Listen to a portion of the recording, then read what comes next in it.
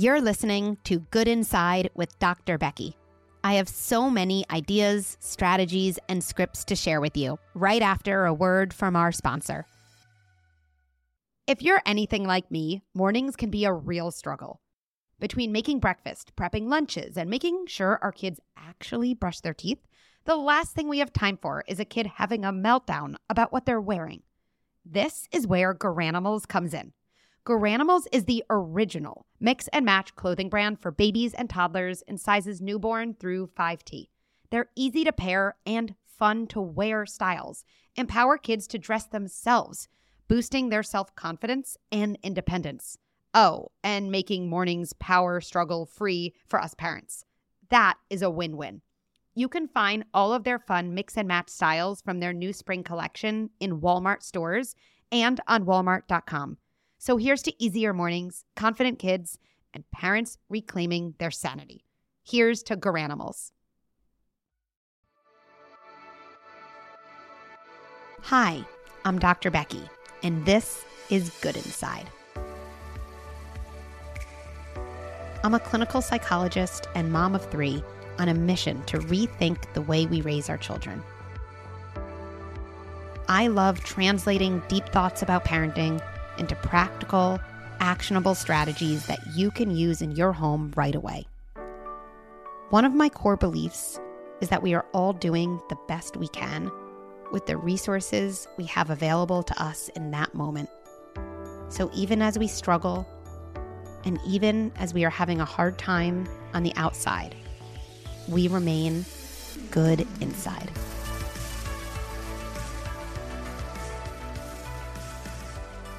Today's episode is a really important one.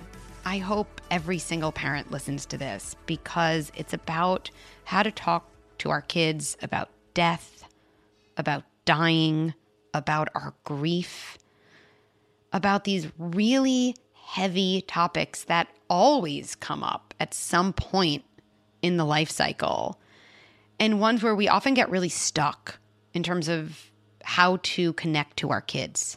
Do we talk about these things? Do we avoid them? Do we reassure them? Do we make up stories that feel like they'd be better for a 4-year-old to hear than the honest, difficult, harsh realities about death? In my private practice, I've seen countless families around this topic. And over, what I found is that well-intentioned parents often talk to their kids about death and dying in ways that end up increasing their kids' anxiety and fear, not decreasing it or learning how to manage it. And so what I want to do today is talk about how to explain these really difficult, emotional, even for us, topics in a way that sets your child up to actually feel safer and more secure. And the way we get there starts with our being willing to name some really difficult truths. And so what I'll be doing today, as we hear from 3 different parents, is I'll be challenging some commonly held assumptions about what kids need when talking about death and dying, and providing a different framework, different ideas, and lots of concrete scripts that you'll be able to use right away. So with that in mind, let's all take a deep breath. I'm sure this episode will bring up a lot of emotions, probably a lot of tears for all of us. Honor those feelings as they come up. Remind yourself that those feelings are valid and important. And with all of that in mind, let's jump in.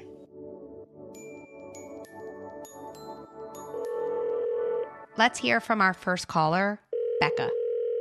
Hi, Dr. Becky. This is Becca, and I live in Colorado. I have 3 kiddos who are 9, 7, and 4. And over the last few weeks, my 7-year-old has been very anxious about death. She keeps talking about fears of dying and having bad dreams about her family dying or me dying. I'm not sure what triggered this. I will say ever since she learned to talk when she was probably a year and a half old, she did have a lot of questions about death and heaven. And we had a great conversation last night where I tried to kind of talk to her about how Daddy and I have lost people and we've been okay and we're still okay. And of course we miss them, but we know we'll be together again, and think of beyond death, what heaven would be like and how we can look at it as not a scary thing, but an exciting thing that we get to all be together there. And other than assuring her of heaven, I'm not sure how to handle this.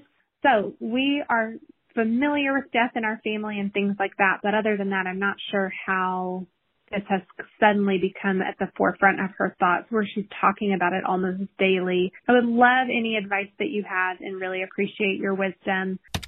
Hi, Becca.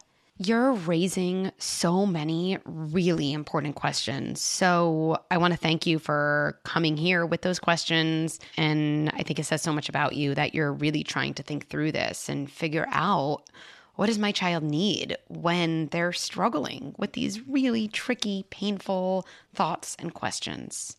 So I want to start actually by sharing a story from my own life. And it was something that happened with my oldest when he was about 2.5. He was pretty young.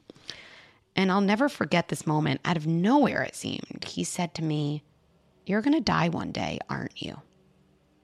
And I literally didn't say anything because I was just taken aback.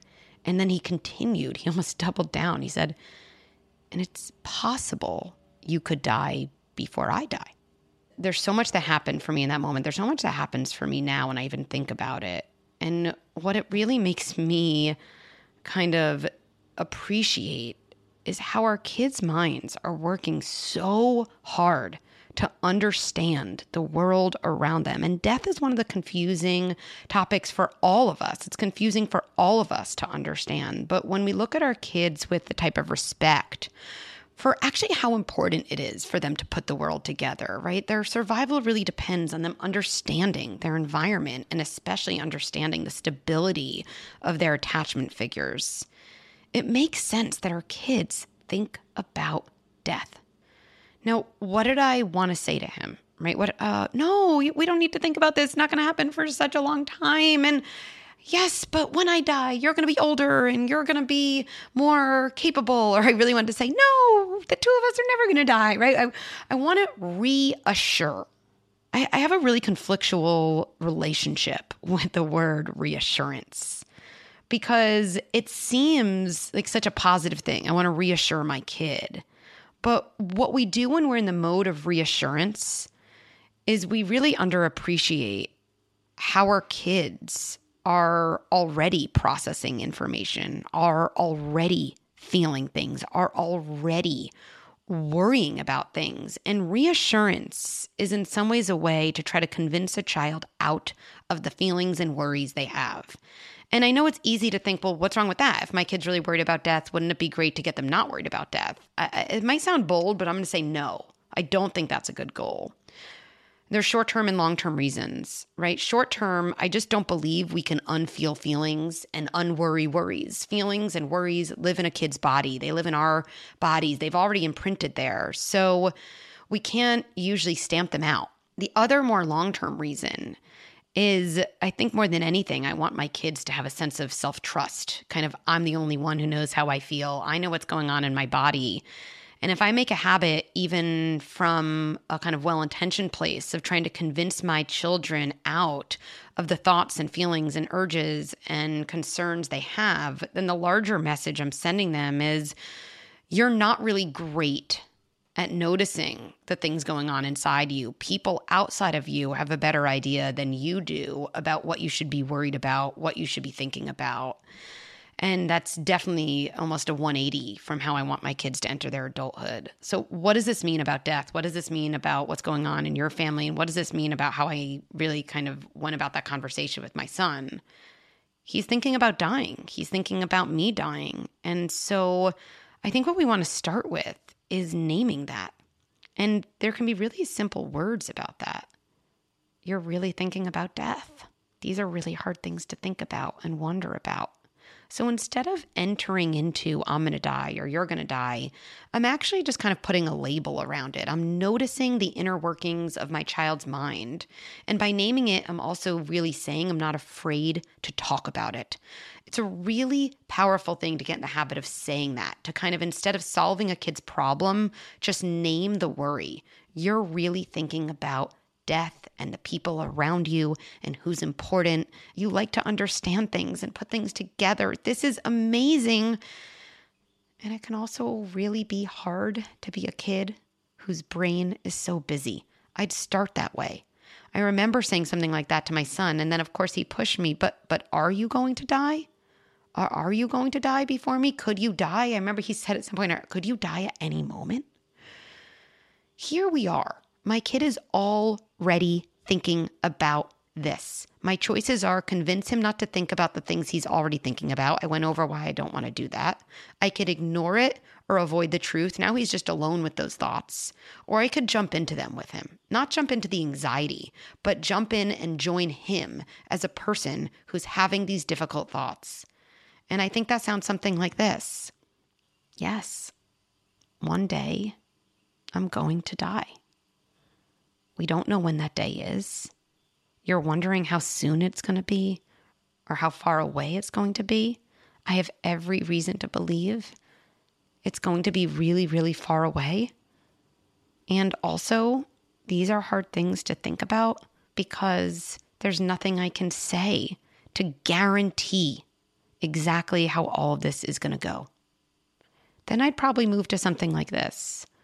What I can guarantee you is I'm always going to be someone you can talk to when you're having these thoughts. These are some of the most important conversations we can have, and I'm so glad you came to me with this.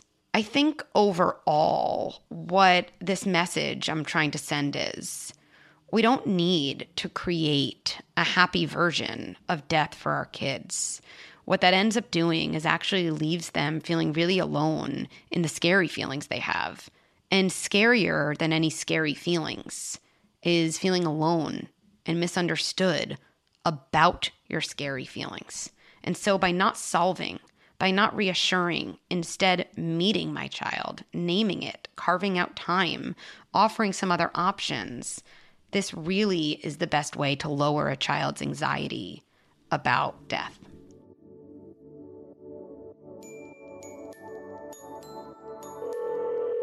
Our next caller is Anna. Hi, Dr. Becky. This is Anna. I have a 4-year-old son, and I just had a couple questions about when it is appropriate or normal for kids to talk about death, dying, killing themselves or others. Just these kinds of random talks about not wanting to wake up when they go to sleep. We don't, watch anything violent. He doesn't play video games. The only TV that's ever on is his show. So just curious about how kids come to understand these types of concepts and how we go about having those conversations with them. Thank you. Hi, Anna. You are raising such an important question and topic, and truly, I'm really grateful for your calling in and allowing us to have this conversation. So first of all, before we even get into the details around our kids wondering about death, I want to make a general point that I think can be a really empowering shift for all of us across a wide range of topics. Every single time we ask, is this normal? No matter what we're talking about, death, hitting, our child's speech abilities, we can always replace is this normal with what is going on for my child and what does my child need?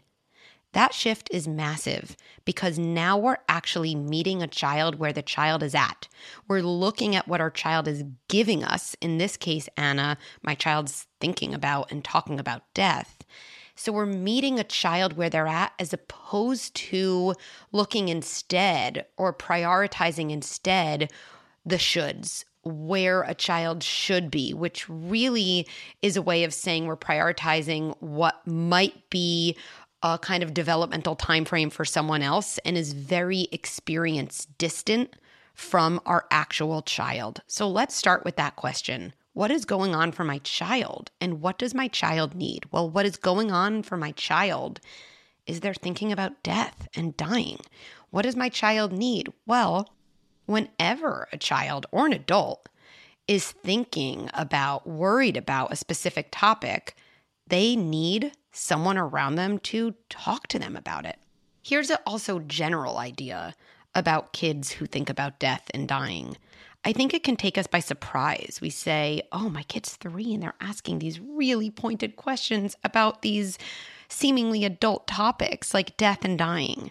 And yet on the other side, if we're raising kids to be perceptive, to honor their ability to notice things, if we're raising kids to be curious, if we're raising kids who are trying to put different pieces of things together, then they're going to want to understand the tricky topics of life. Their minds have permission to think about deep things. And if we've established in our family that it's safe and even desired for our kids to come to us with the tricky topics on their mind, they're going to wonder about things like death and they're going to come to talk to us about it. So if you have a child who's thinking about death, I would take a moment and actually say, wow, this is a sign that my child is trying to put things together and feels like I'm a safe person to come to when they're confused and overwhelmed and wanting to figure things out. That's pretty awesome. Now, the other side is there emotional impact? Is it hard for a 3-year-old or a 4-year-old or a 5-year-old to really think through death? Absolutely. I mean, it's hard for me to really think about death. It's a very overwhelming topic. And yet the alternative isn't a great one. When we don't talk with our kids openly about the topics that are clearly on their mind, we don't stop our kids from thinking about those topics. We just leave them alone with those thoughts and those worries. So those really are our 2 options. Either I enter into those conversations honestly, truthfully, and then the 2 of us together tolerate the tears and the feelings that come up as we talk about something like death.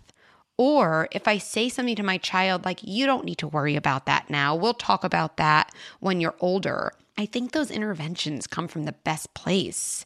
And yet what ends up happening is now my child is literally alone with the sensations, with the ideas, with the curiosity, with the worries that led them to be thinking and talking about death in the first place.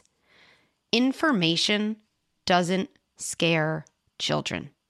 Noticing things, wondering about things, especially big, weighty, confusing topics like death, and then being alone, this leads to an escalation in worries. This leads to an escalation in painful sensations because now I feel completely isolated. I have no support, and a young child trying to manage the feelings and thoughts around death on their own. Well, I think we all know this is not something a child is set up to do.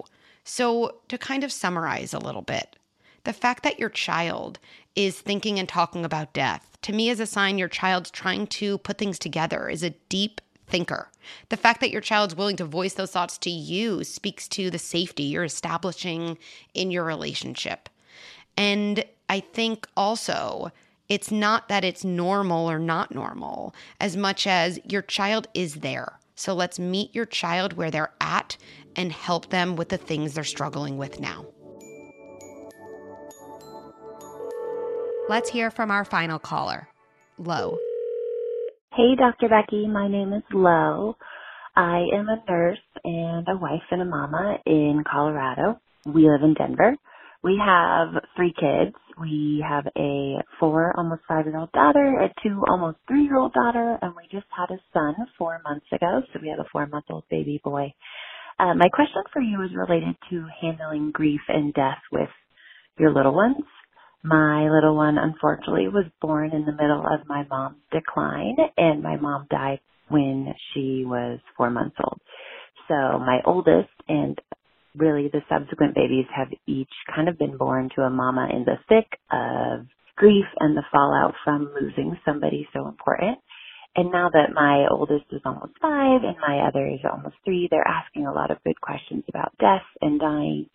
And I was just curious about your thoughts on handling those topics in the home. My desire is to be honest and to be true about what I've lost and what they have lost, but also want to handle it in a way that doesn't spark fear in them over sickness or death in their own bodies.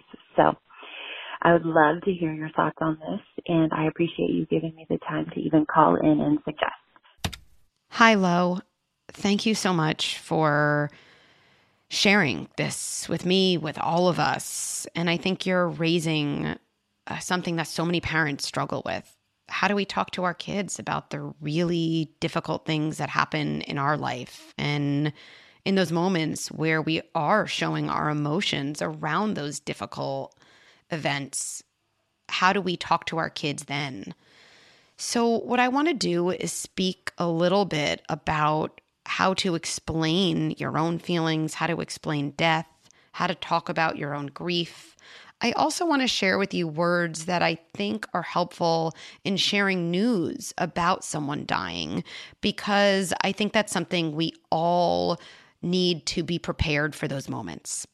I always come back to kind of a principle I think about in general in parenting. And it's going to seem like a silly principle when I say it, but I'll get into it. And the principle is just tell the truth or name what's true. I come back to this all the time in my own family. It's very grounding for me to have this as a principle because it helps me figure out what to do in tricky situations. So how would that principle kind of be applied in your family? Number one, we need to define what death is for kids. And we need to not use euphemisms and be very direct about what it really means. What I say in my family, what I encourage other families to say is something like this: death is when the body stops working. Why do I say that? And why don't I encourage parents to say death is when people go to a better place, or death is when you have a really, really long sleep? I've yet to hear a euphemism that people use that doesn't further confuse children and make them incredibly anxious and hypervigilant going forward. So, in fact, I remember working with a family whose kid had sudden massive sleep problems following her grandfather's death. And when we got into the session, they shared how they explained the death as kind of a really long, peaceful sleep. And, with the best intentions, they said this. And to me, it's no surprise that their child developed sleep problems. If grandpa's really peaceful sleep also meant that grandpa was no longer coming back, I can understand why any child would be pretty resistant to sleep. Going to a better place, right? We say that, and then we talk to a kid, ooh, let's go to this fun, arcade, and that all of a sudden is associated with someone who never came back. The truth is so important because it actually establishes to your child, this is something that we can talk about. And if we want our children to try to make sense of something as big as death, we have to show them that we've made honest sense of it first. If we can't name something for what it is, there's no way our children can develop resilience around that topic. Death is when the body stops working. Now, our kids might have questions about that. And actually, when it comes to big topics, our kids' questions become a really good guide for where to go next. So you might say that, and your child might say, well, what does that mean stops working? Or will my body stop working? And based on their questions, we can continue to pause and yet continue to tell the truth. Where else can we name what's true? We need to name what's true around our grief process. It might sound like this. You may have noticed I've been crying. You know how we talked about how my mom died recently, right? How her body stopped working? I feel really sad about that. I really miss her. And when I miss someone, when I feel sad, sometimes I cry. Now here's the thing. When I cry, it's never your fault. And I'm still healthy and strong, and I can still take care of you. What I'm doing there is I'm confirming my child's perceptions. I'm naming what's true. And I'm also speaking to something that's really important for young kids. Kids are perceiving everything in the environment based on the question, am I safe? Am I secure? Is there something I need to do to maximize kind of my likelihood of survival?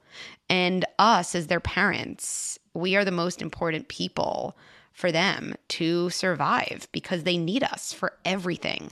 And so when kids hear about someone dying or something smaller, like a babysitter is no longer with us, their thought, and it's kind of unconscious, so they don't usually say it out loud, is, oh, is this going to happen to my parents? Is this about to happen to my parents? Who else could this happen to? Am I safe? Am I safe? Am I safe? So really naming, when I cry, I can still take care of you. Or when you're talking to your kid about a family member dying, explicitly saying, I'm not dying, might seem superfluous to you, but is really, really soothing to your child. Now, I want to give you a little bit of a step-by-step or almost a formula for how to talk to your kids about death or about sharing with them news of someone dying, because I do think there's kind of an order of operations here that can be helpful. I think about introing the topic in terms of getting my child's body ready for the fact that there's going to be a different type of discussion to come. Then I think about naming what's true and speaking honestly and directly, then pausing, waiting for questions, and seeing where our kids want to go next. So it might sound like this, those beginning 3 steps. I want to talk to you about something that I think we're all going to have big feelings about.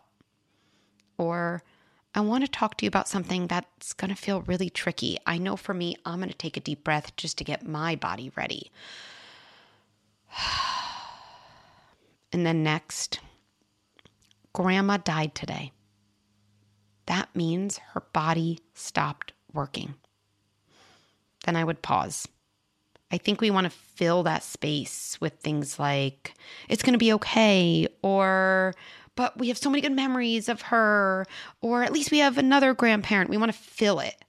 And yet what's so helpful for kids is not filling it, because when we don't fill the space, they have time to process and fill the space themselves. Now, your child might say back to you, okay, can I have my snack now? Right? And I think we think as parents, my kid doesn't get it. They get it.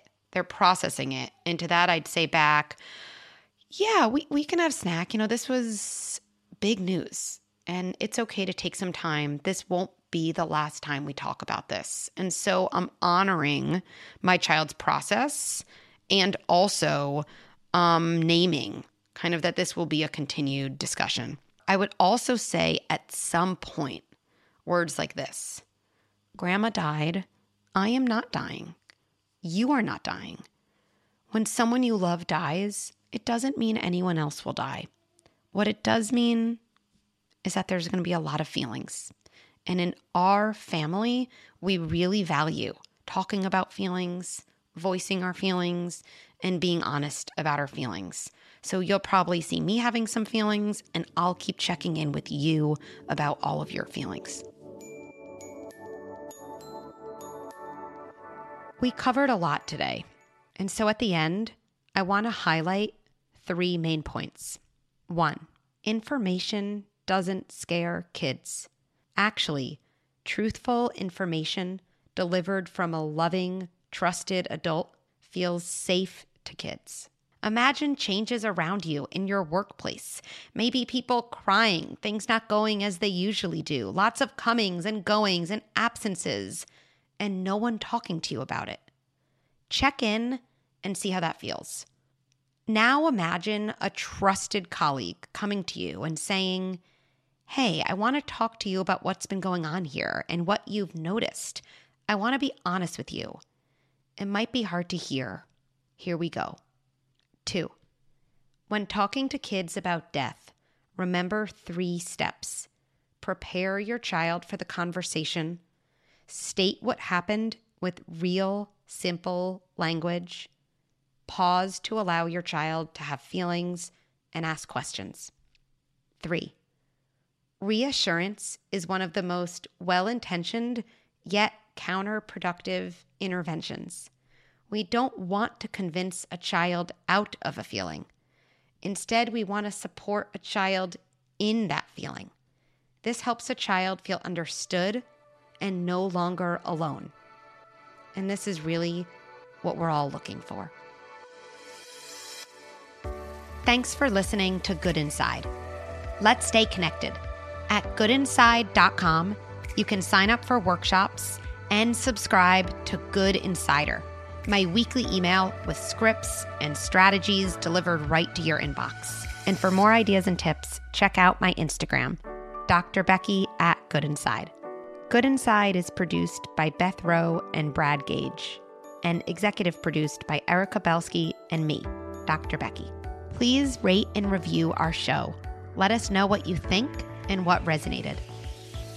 I actually do read each and every review, so please know that your feedback is meaningful to me.